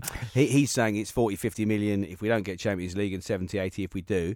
That doesn't sound a million miles away, but I think it might be a little bit more depending on sales. I feel like it has to be a bit more because that's not going to get you that many. That's not going to buy you 5 players, squad players. No, that's going to get you 1, maybe 2 first teamer, and then you're saying to your youth players, "Well, you've got to step up because we've got no cash." It's also difficult because he doesn't actually play the same formation every week. So if you were saying, right, we know week in, week out he's going to play 3 at the back, then Maitland-Niles is definitely a very good understudy for Hector Bellerin. If he's going to play 4 at the back, Maitland-Niles is definitely not an understudy for Hector Bellerin. No. Bellerin can play both. Maitland-Niles is not a right back, so you need another right back. But if you're not, and you are going to play 3 at the back, then Maitland-Niles is fine. So it's hard. I can see him changing the formation a lot. And so, therefore, I can see us playing 3 at the back, us playing 4 at the back. And so, therefore, he does need another right back. He needs more versatile players that can do both. I mean, you look at Kolasinac at the moment. He's not a fantastic wing back. Doesn't do it as a left back. And Monreal is, 32, 33 next season. So yeah, exactly. Interesting. Rumours flying around Umtiti from Barcelona, 68 million. Juve apparently reporting the lead for that one. Obviously, loads of names get thrown around this time of year, don't they? But obviously, knee problems. He's got a few issues with that. Is that someone that would be keen? Giles loves him. He's a good player, but I think it's that injury proneness. I mean, we've had enough injury-prone players over the years. Do we really want another one? And if you haven't got a massive budget, £68 million, a lot of that budget where you could maybe, if you were prepared to take the risk and actually go, we got a goal. Oh my word! Unbelievable! Literally, I wasn't even watching. Leno couldn't do anything. Their keeper was just dawdling. He just ran in and took it off and put him in the net. To be the fair, keeper I've just hit it against him. I was too engaged in conversation. We've missed exactly it. Sparkling conversation. He's not even paying attention didn't see him. He was on the left. Ben Foster didn't see him. Watch this. So Aubameyang's drifted back. Iwobi's missed the ball completely, not challenged for it. Aubameyang's used his pace and watched it. He's like, okay. Ben Foster's taking Ben Foster's not looking. Bang. Oh, that's a horror show. Oh, I have to see what Richard Lee's got to say about that one, won't we? That is a Lacazette goal. He's taken a touch. Lacazette to score that goal, not Aubameyang. How has he not seen him? He's taken a touch. The player's running. He's moving away. He's looking over there. That is such good. And that's not even an own goal as well, because he's actually kicked it against Aubameyang. Great reaction from Aubameyang to close that down. Closing it down. Like you said, that's what we expect from Lacazette. But like I said, if we get an early goal, we win the game. What's interesting about this? Is that the first 10 minutes, I think that's the first time I saw us in Watford's to be fair, Watford have been on the front foot, haven't they? But that's great. As we've said, they're really, really confident. They're on the back of an FA Cup semi-final win and a great performance, great comeback. We had to weather the storm. We have, and now we've taken a goal. So fantastic. That's what happens when you put Ben Foster back in goal. Looks like a lot of people would have him in the England team, mate. To be fair, I like Ben Foster. Troy Deeney just leaving a little slap in on Lucas Torreira there, was that? And then the referee saying, let me have a word. So do we think... Leave it, Shaka, leave it. Do you think that goal as well came from the kit, the mint green kit? No one can see him. It's a red card. Wow, hang on. So that's a red card for Troy Deeney. Oh, where's his cojones? Wow. Wow. Right, we're going to take a quick break here on Love Sport. This is the Arsenal fan show, the Gunners Town radio show. We'll find out exactly what's just going on next. We've been too busy talking, and we'll be back after this. Giving your team a voice. Love Sport Radio. Monday night, the Gunners Town radio show. We're 12 minutes into the game. We've had a goal. We've had a red card. It's all kicking off. Red card for Troy Deeney. I feel from a little bit there. From an Arsenal perspective, you got a goal and you're playing against 10 men now. But he's come through on Torreira. Torreira's passed the ball, he's run past him, he's left a little bit on him, do we think? Yeah, I'm not sure, because the way you probably have to watch it a few more times, but it looks to me like Deeney's almost running, and when you're running, you're moving your arms. And I think he caught Torreira. He's caught Torreira in the face. Torreira's not diving; it's hit him in the face. And I think Deeney was even saying that. It's sort of hit you in the face. But I didn't punch you. But Next seeing it again. Next season, would VAR roll that out? Actually, that angle, I think he did. So VAR next season, is that still a red card, or are you going to overrule it? Oh, that's a tough one. That is we really... asked the tough questions here on Love Sport. That angle they showed just then, I thought he did it deliberately. So you've seen every angle, and you're saying... I didn't before. I'm now not so sympathetic. I was never sympathetic. Even with that angle, I'm not convinced. And so, if two people, and we're both Arsenal fans and biased, but I'm not convinced with that. So if you've got a referee in that position, I think VAR with certain decisions, with goals and stuff like that, brilliant. With things like that, that could be argued all night. Yeah. Opinions. Right, we're going to calm down a little bit now. You two are so engrossed in this game. Let's look forward to Wednesday, because of course at the minute Thursday. Sorry, because at the minute Wednesday's next year. At the minute, it looks like the away curse could maybe be over. Let's bring in Rich Hall, chief football writer for Football Italia. Chris, Rich, great to have you with us. How's things? I'm good, guys. How about yourself? Good night for you so far? Yeah, it's working out. We're working you overtime. I heard you on Stoney's show this morning, Rich. Yeah, so popping in for this one as well. Always a pleasure.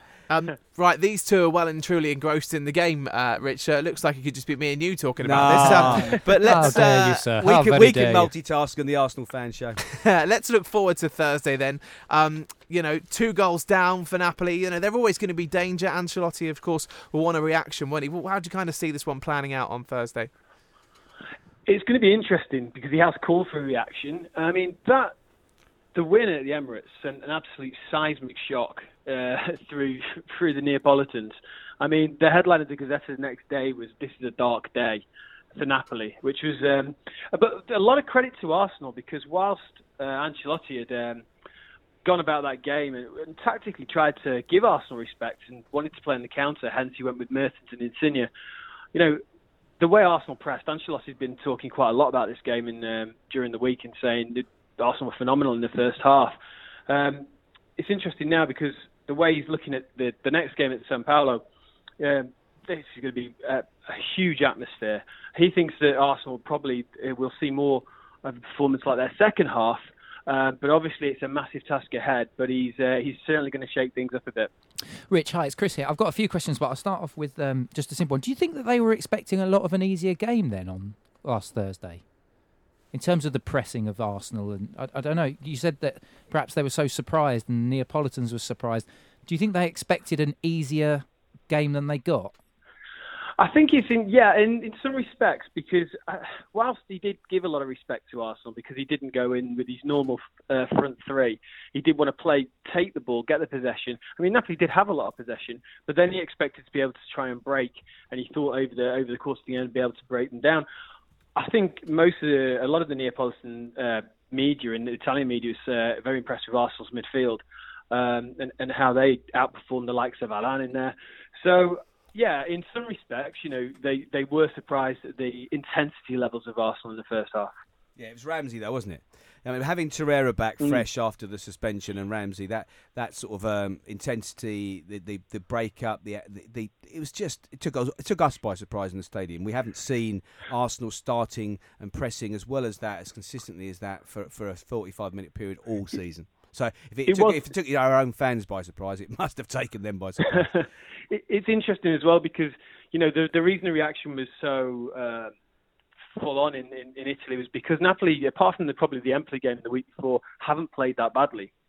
So it was almost like the perfect storm for Arsenal in some respects. But all credit to the Gunners, because this is a really talented Napoli squad. It may not have come across in that way, but this is the team as well that normally dominates games in Italy, with the exception probably of Juventus and sometimes against some of the bigger teams. So it'll be interesting to see how he sets up, because he's already hinting. They beat Chievo this weekend, which is nothing to even judge Napoli by, because Chievo won once all season and were relegated on the weekend. So they're an awful side. But they won 3-1. Milik was brought back into the squad. And Koulibaly scored twice. they did look. They had a team meeting beforehand. Callie-Hon was saying where they asked themselves a lot of questions. So it really has sent shockwaves through that team. So they are preparing for this game. It's looking like he's going to go with the front three. We'll probably see Milik play centrally with potentially Mertens, Insigne or Callie-Hon out wide. And I think realistically, this will be one where Napoli will want to try and raise those intensity levels straight from the off and almost do to Arsenal what Arsenal did to them at the Emirates. Yeah, I mean, one of the things that's been well documented about Arsenal this season, as everyone knows, is our dreadful away form compared to our home form. Is it similar? Is it different with Napoli? What are they like? It sounds a bit of a simple question to ask. What's it going to be like away from at home for Napoli as opposed to away? Is there going to be much of a difference of a side? But you've already hinted at the formation side. Is there anything else that we should maybe be wary of? Yeah, it's interesting because it's like football in Naples is like football in Rome. It's such a hotbed that often when you have these atmospheres that you guys will see on Thursday, it's so intense and the build-up to the games are so focused, especially in Naples because it's a one-team city, that the pressure can almost get too much. Now, again, in Serie A, they're used to playing these teams, and so when teams like Juventus visit or Inter or Milan, they're very used to playing and the atmospheres are electric. But we saw last season a few times in some of the bigger games when the games start to really matter, and this tournament really matters to Napoli, that it can sometimes be a bit too much. So the answer to your question is that normally home games for Napoli are a huge strength, just for the ferocity of the fans and the way that seems to resonate with the team. But I think if the game starts well for Napoli, the atmosphere will really get behind them. But again, if Arsenal get an away goal, that atmosphere could just as quickly turn. Yeah, I mean, how often do Napoli score 3 or 4 goals? Because I think they're going to have to. I mean, I know our away form isn't majestic, but it's not often we're kept out. There aren't many times when we don't actually score. I mean, Arsenal have a lot of players who can score goals. We all know that, and I think we will score out there. So they're going to have to score 3, potentially 4 to go through. Is that likely? Have they done that?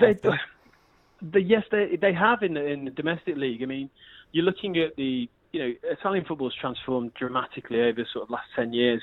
But, there still is a very tactical element to it where a lot of teams, if they are 1 or 2 goals up, won't carry on and try and get the 3rd or 4th. They will, almost, it's just in their nature to conserve the energy. It's a different mentality. Napoli broke that mould under Maurizio Sarri. They would go for the jugular and really try and go all out. And there has been examples now where they've scored multiple 4, 5, even 6 at times. So they are one of the teams that will go and do that. And they have got that front three is so impressive when it's on form. Can they do that against Arsenal? It's a huge ask. It really is a huge ask because they've got to be mindful all the time, of course, that they can concede, and if they do, then that's going to just like you say, it's going to be even more of a monumental task.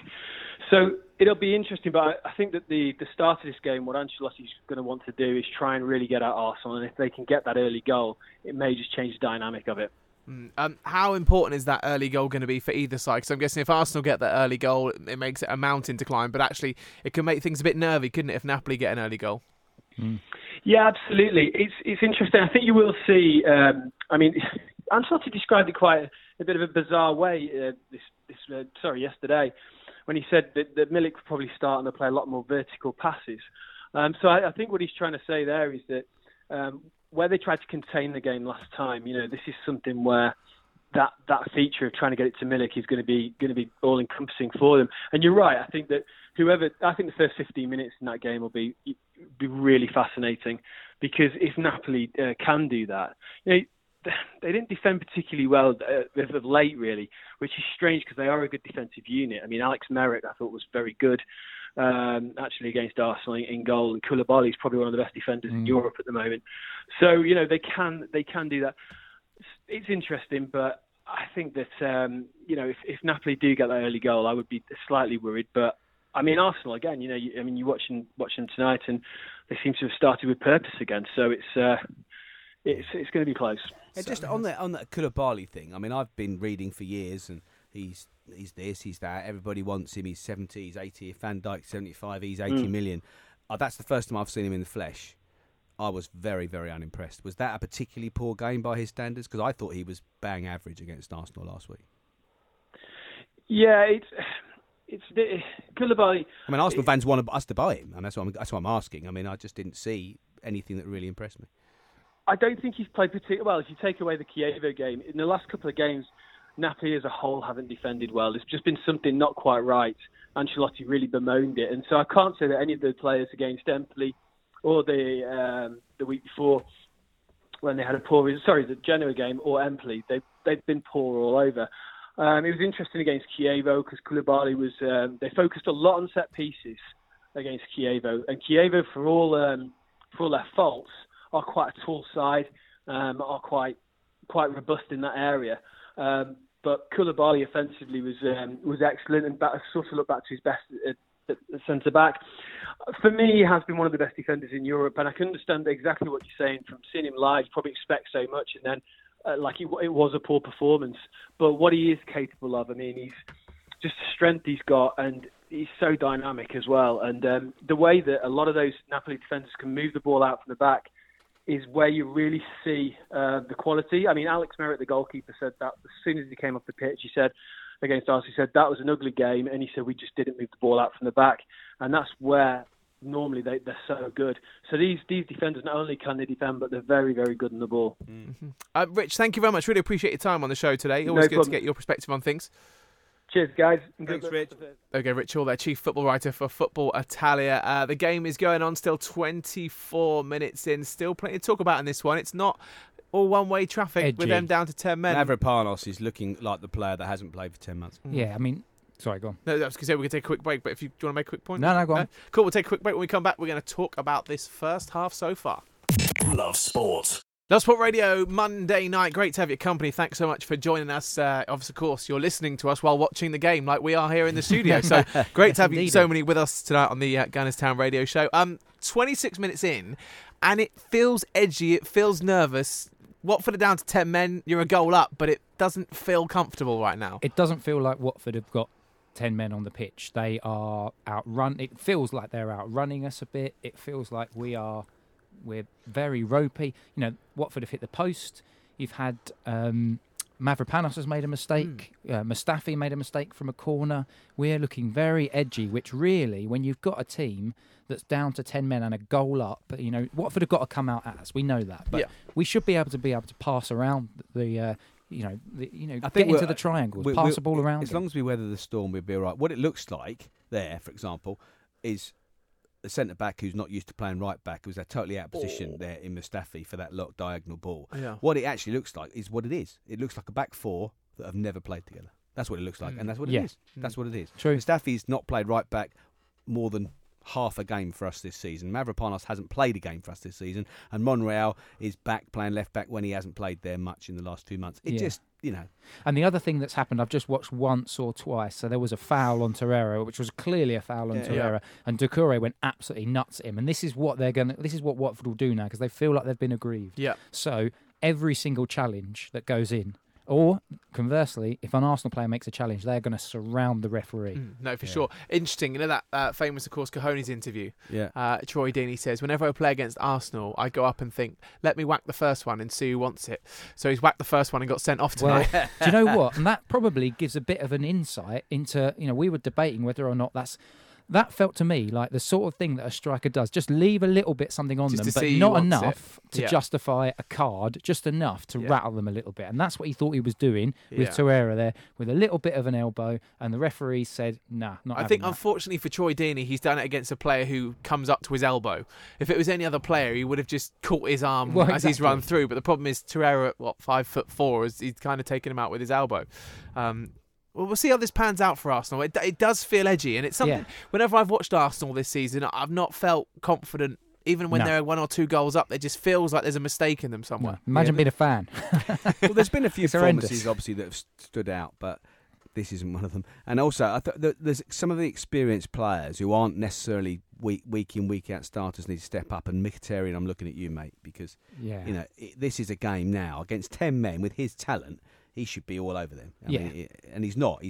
Maybe he's been told to hug the touchline, but he's not involved in the game. No, you've not seen hardly anything of him in these opening exchanges. And actually, this is an Arsenal team that should be technically good enough to be able to completely control this game. In fact, make this first half as boring as can possibly be. Just get Watford chasing the shadows. Get them tired. Second half, then you. I think you we're step starting it to up. see it now, though. The last 2 or 3 minutes has been a lot better. You know, we are keeping the ball. We're just being a bit more measured. We're not trying to rush anything. That's a lovely pass. Yeah. I'm just looking on the Twitter. James Bennage from Football.London. Arsenal have been leaving 3 up for Watford corners. Risky strategy when they struggle so much on set pieces.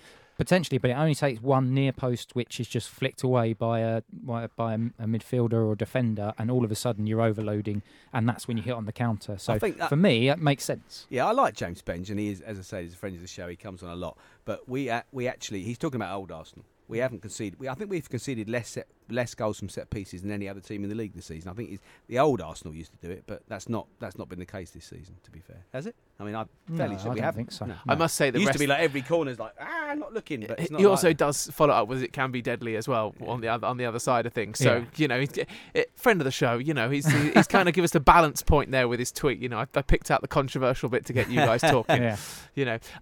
Talk about Hughes, and he's playing down the middle for Watford. He's asking a lot of questions at the minute. Yeah, I mean, we've just had an incident that was quite poor. Torreira gives away a very poor ball in the Watford half and then chases it down and gives a foul on right on the edge of the D. I mean, naive, and set pieces is a sort of thing where if you're a home team and you're down to 10 men against supposedly such a superior opposition, one of the big 6, you're not expecting to get many chances. So things like this are a perfect opportunity to get that.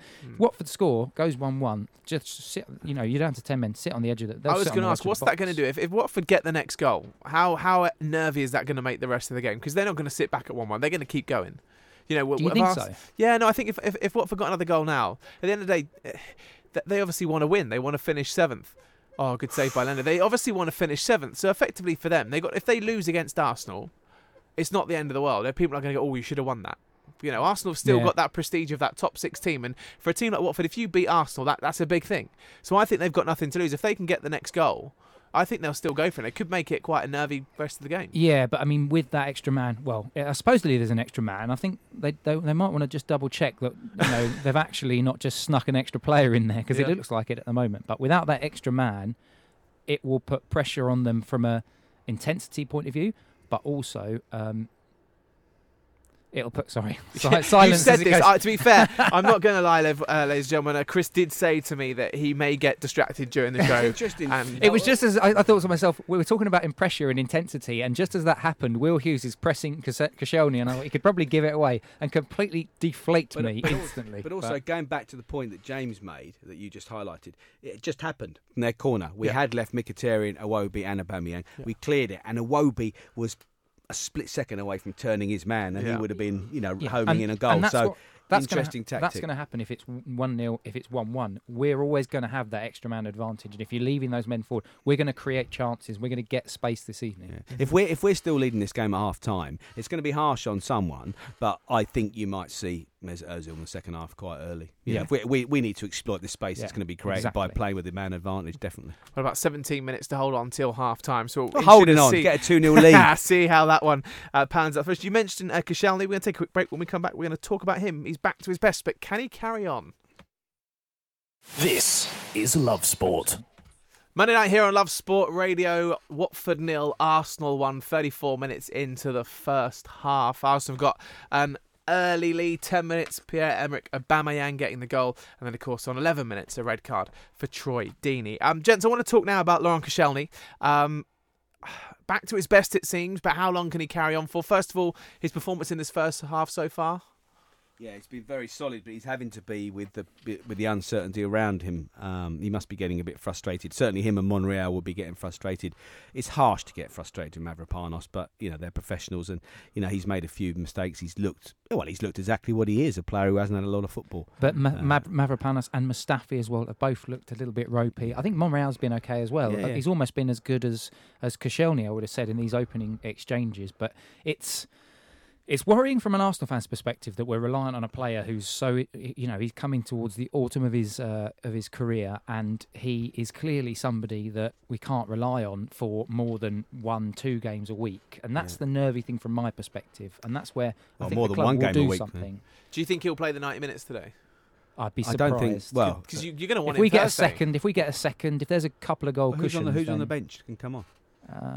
Unless he Uh, plays Monreal centre back and plays Kolasinac at left back. He hasn't got a centre back on the bench, has he? Okay, no. No.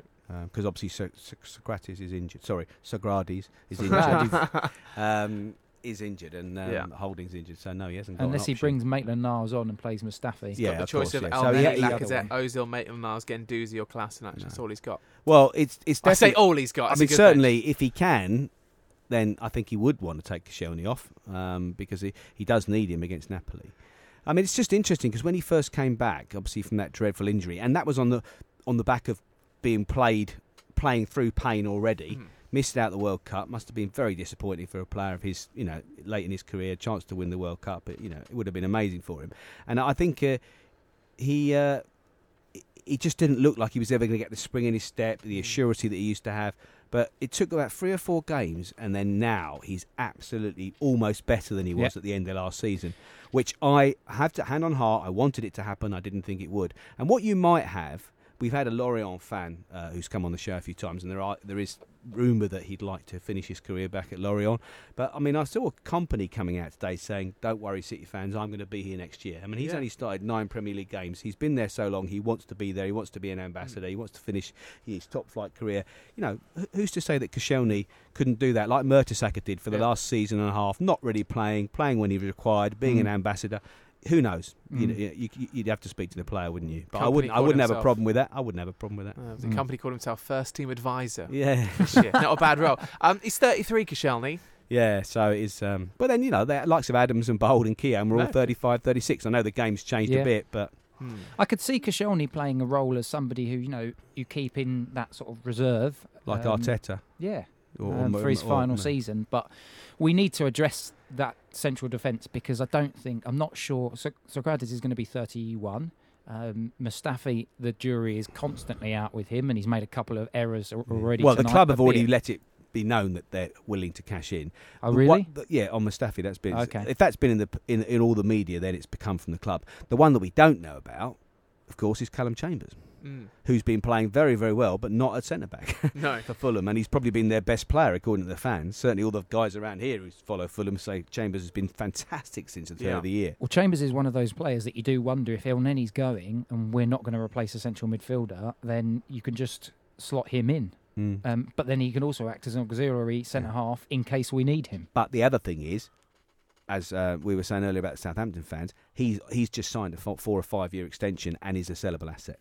Yeah. So if they do need to cash in and he's not going to get that is someone they can say, right, 25 million to another Premier League club. So that's a tricky one. It'd be interesting to see, when Emery comes out at the end, because I saw he will talk about Chambers at the end of the season, sometime between now and the end of the season. But that'll be an interesting one to watch. Yeah, you maybe think he would want to see him in pre-season again and see kind of what he can do. But he did this season, yeah. and he spoke very highly of him, and he looked good in pre-season. I think the word was that he favoured Chambers over Holding, so I think it was a surprise when Chambers went on loan and Holding stayed.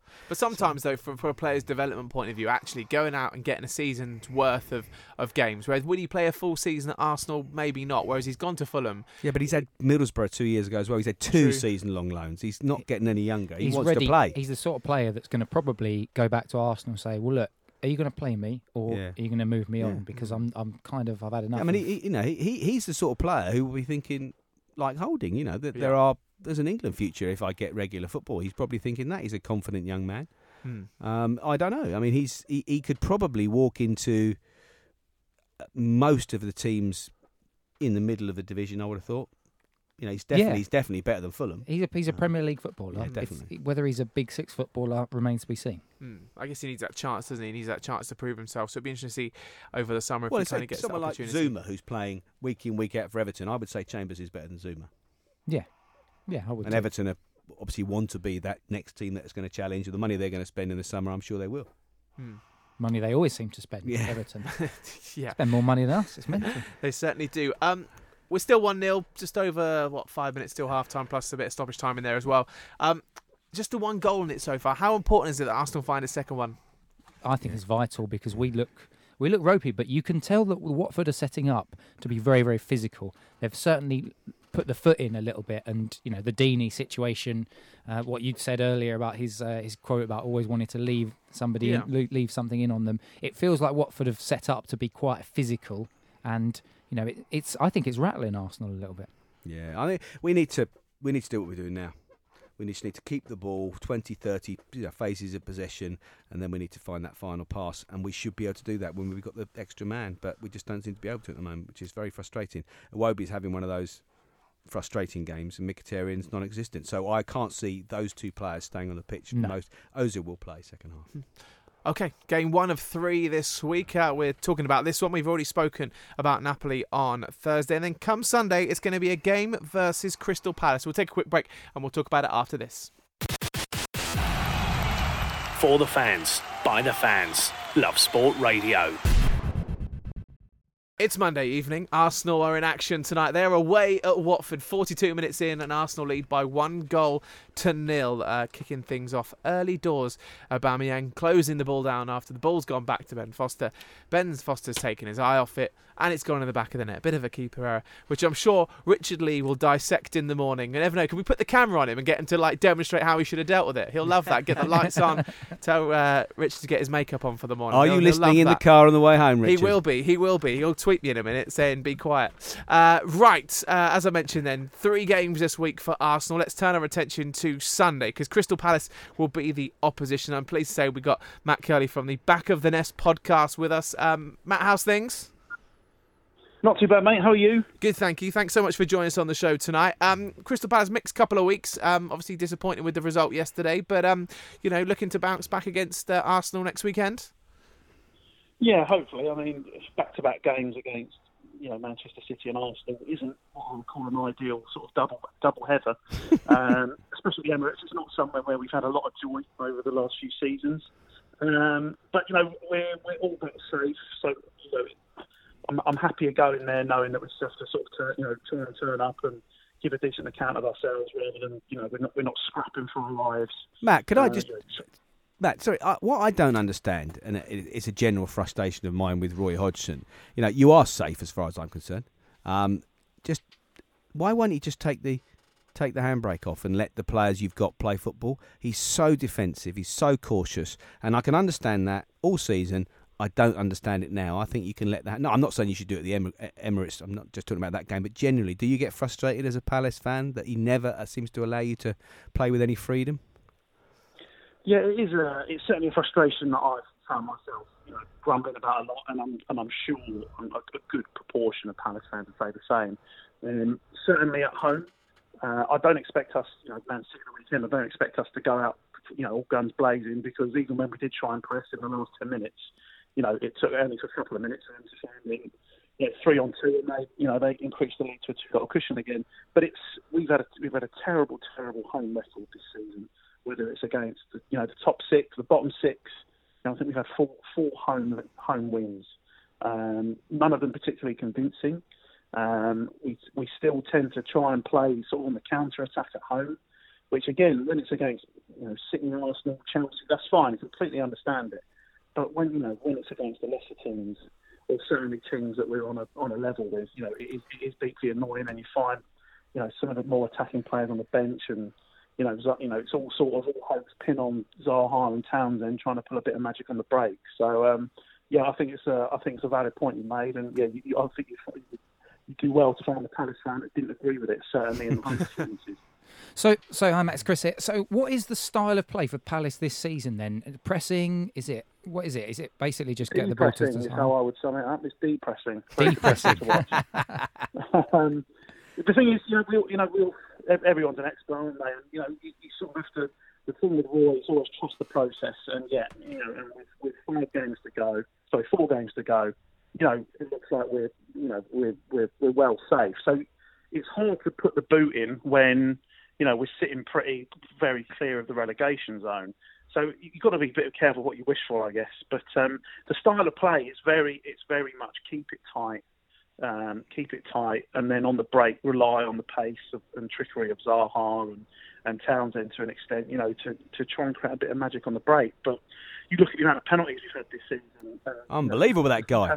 Unbelievable. Unbelievable, yeah. He's absolutely hero. He's sorted But you haven't. As well. Yeah, I mean, I think indicative of what we're talking about is the fact that you bought a player or didn't buy a player. You got a player on a free transfer that Arsenal were heavily linked with, and I know a lot of people who watch German football rated Max Meyer very highly. You haven't really played him consistently or given him any sort of platform or a run of games to show what he can do. Is that fair as well? No, it's definitely fair. I mean, again, the best performances he's had tend to be when he's come off the bench. He's come off the bench when we may be chasing a game, and you can tell he's got that bit of magic. And I think him and Zaha, if we can keep hold of both of them, which is unlikely, I don't know which one's more prone to go first for various reasons. But again at home, we see him on the bench, and no disrespect to anybody else, but the midfield that we play in Luka Jovic, who's definitely a starter for me, if only for the penalties alone. It tends to be James McArthur and Jeffrey Schlupp, who probably have a higher work rate and do more defensively than Max Meyer. But again, when you're at home and when it's against a team that we should be looking to get 3 points against, you want to see your better, more attacking players on the pitch. And if you have to tweak the system a little bit to accommodate them, then I don't think we should be afraid of that. But Roy's very much got his system, and he's very loyal to the people that he knows that can work that system, rightly or wrongly. Well, we'll see how the game pans out, Matt. Thanks so much for coming on the show tonight. Matt Curry there from the Back of the Nest podcast. It'll be interesting because their form away has been quite good this season. Matt was kind of a little had some good despondent. Wins. They beat Leicester, didn't they? And, beat Man City away, a bit despondent about their away form. One player, I guess, that could be on Arsenal's radar that you get a good look at is Wan-Bissaka. Yeah, I mean, there's been some links with it. I was surprised by those links because, Bellerin is Bellerin. I mean, he's one of the best in Europe. But the thing is, Crystal Palace will want a big old fee, wouldn't they? And Arsenal are not going to pay a big fee unless... If Bellerin was on his way out and we were about to sell him, then you'd probably say maybe it's the type of move they'd go for. But Palace will probably want 30, I listened to quid, Matt and the rest of the guys. I was in the car one night listening to the Back of the Nest on the show on here, and I think they were asked by the host, it might have been Aaron Paul at the time, said if you could keep one player and sell one player, Wan-Bissaka and Zaha, who would you sell? And they all said they'd sell Zaha over Bissaka. Wan-Bissaka's a great player. We're half time. We're half time. It's 1-0. You got the lead. 1-0 to the Arsenal. Yeah. First half reflections, pleased, disappointed, mixed feelings. How's it right now? Well, first and foremost, win is the single most important part about this evening tonight, which you're currently doing. We're doing. They're a man down, so we should be able to take advantage of that, certainly in the second half as they tire. That performance-wise felt very much like Arsenal away from home this season. The only difference is we've got two advantages. One is the goal advantage and scoring first, and secondly is the man advantage. Apart from that, it felt very, very similar to Everton even, not really creating lots of chances. Yeah, I think it's indicative of players who are playing out of position and perhaps not playing, haven't played recently. So Xhaka's not played for 3 weeks. He looks a bit rusty. Mkhitaryan's been in and out. He looks rusty. Mustafi's playing out of position. He looks rusty. I think we'll see some changes early in the second half. If not, I mean, Emery's not been frightened of actually making half-time substitutions, has he, Chris? No. So we might even... I'm thinking Ozil has to come on soon. I'd be surprised if he doesn't make some, because you can't, as a manager there, you can't be thinking, we're 1-0 up, we are down to 10 men, we've got a man advantage, and yet they're outplaying. Well, Iwobi's not playing... Iwobi's having one of the frustrating games, but he's trying things, he's on the ball. Mkhitaryan is not... Whether it's because we're not playing down the right, but Mkhitaryan, if we're not playing down the right, and we're playing against 10 men, come on, Heinrich, come in, get involved in the game. Don't just hug the touchline. I guess a thing that's maybe slightly frustrating about this game going into Thursday is that Watford will give great intensity for 90 minutes. It's not like even if they go 2-0 down, they will still keep going. They'll still keep pressing. They're not going to let you off second half, even if you go 2 goals ahead. That's why that second goal and then third goal. Let's go for it. Yeah, goal difference. Go for it for the first 15 minutes. See if you can really just put the foot down on them, and then take off players if you can get to that. But you're right. I don't think that their intensity might drop last 15 minutes because you've got a lot of ground to cover with an extra man that you're up against. He could switch to a back three, couldn't he? Here. He could get Maitland-Niles on the right or Kolasinac on the left, because they would give more attacking intent than we are giving right now. And they seem to be coming down the middle quite a lot, Watford as well. They're not making too much of the width. They're not doing that. And I that's what we said earlier before kick-off. I did wonder if that would be the case. I don't think a lot has changed probably from that perspective. It's just that they don't have the two men from the front pressing. Because those two men would have put us under a lot of pressure, I think, pressing us higher up the pitch. Andre Gray's very good at that. But on the right, Mustafi, if Mkhitaryan's not playing well, Mustafi's not a right back, there's no threat going forward against 10 men on the right, so we have to change it up. I guess tonight, at the minute, as it stands, of course, that's 3 points. That puts you on 66. I'll move you up into 5th because the goal difference behind Chelsea. If you lost to 10-man Watford, how frustrating and disappointed would that be? It's not going to happen, so. It would be massive. No, but I thought we'd move up into 4th if we win tonight. Goal difference with Chelsea. We're better than them. We're on 25 already. They're on 23. So. I lie, yes. So you would move into 4th, yeah. Yeah, with a game, still with a game in hand. So yeah. I mean, it would be a massive. You'd see this as you've got as an Arsenal fan now. You've got to see this as 3 points dropped. I mean, even if we weren't down to 10 men at 1-0 up, you're thinking to yourself statistically, Arsenal getting the first goal. We're better in the second half. Yeah. This should be a game that we should close up. So if we then lose it from now, it's going to be a double sort of blow. Only Man City have scored more second half goals than Arsenal this season. I love that. That's love a good stat. I made it up, but it's a good stat. No, don't ever give that away. If you say it convincingly, people will believe you. No, it is true. It is true. Yeah. I mean, I'd be confident. But also, the way the fixtures have fallen, if we can win this, which I think we should go on and win, I cannot see anything other than 3 points against Palace. That gives us 6 out of the 12 I think we need. Yeah. And that puts us in a really strong momentum position. Leicester, Wolves, or Burnley. A win tonight and a win against Palace, and I'd definitely say, I think that's top what I mean. 4 is within our grasp, because you'd hope Arsenal could win one of those other two. Particularly since whilst we're beating Palace, one of Man United and Chelsea is going to drop points, or both. Exactly. Just looking back at that first goal for you guys tonight, a great first goal. Aubameyang just on the button. Ball's gone back to keeper. He's not given up on it. Just bizarre how Ben Foster hasn't seen him coming. Yeah, it was. Great intent from him. And he's had such a good season, Ben Foster. I feel like I've seen that from Foster over the years, once or twice though, where he's done that. Maybe once or twice at West Brom. I feel like I've seen that from him. So, and we're just looking again now at the angle for this red card for Troy Deeney. The elbow clearly comes up. If you are that fourth official, I can see why you're giving it. Yeah, you're definitely looking at that thinking, because that angle, it looks like he's got his elbow up. It's unnatural. From the other angle, it looks like it's almost part of his running stride, but maybe he's just left a little bit. I guess it all depends on his eye line. Has he taken a glance? Obviously, as a player peripherals, you know where the other man is. But for the listeners at home, you wouldn't have seen Chris's running impression earlier, but he's running with his elbows to the side, and now I'm now doing it.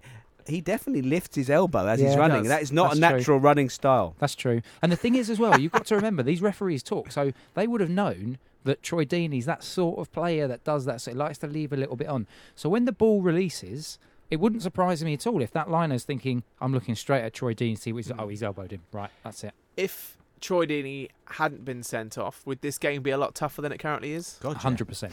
100%, yeah. Now, Ozil is now warming up on the pitch. Means he's definitely coming on, Who do you think he'll come on for? Oh, Mkhitaryan. I would hope Mkhitaryan, It could be, it won't be, but I'd be surprised if it's not Mkhitaryan. And Mkhitaryan can't have any complaints. I mean, it's unfortunate that he's playing ahead of Mustafi. I think that probably doesn't help. Yeah. But there's no overlap. There's no link-up play there. But I think it'd be Ozil for Mkhitaryan. Ozil for Mkhitaryan. Just the one change at half-time. Do you think it might be something else? Early in the second half, I think. Well, the temptation would be to rest one of the whichever two he's going to play in central midfield on Thursday.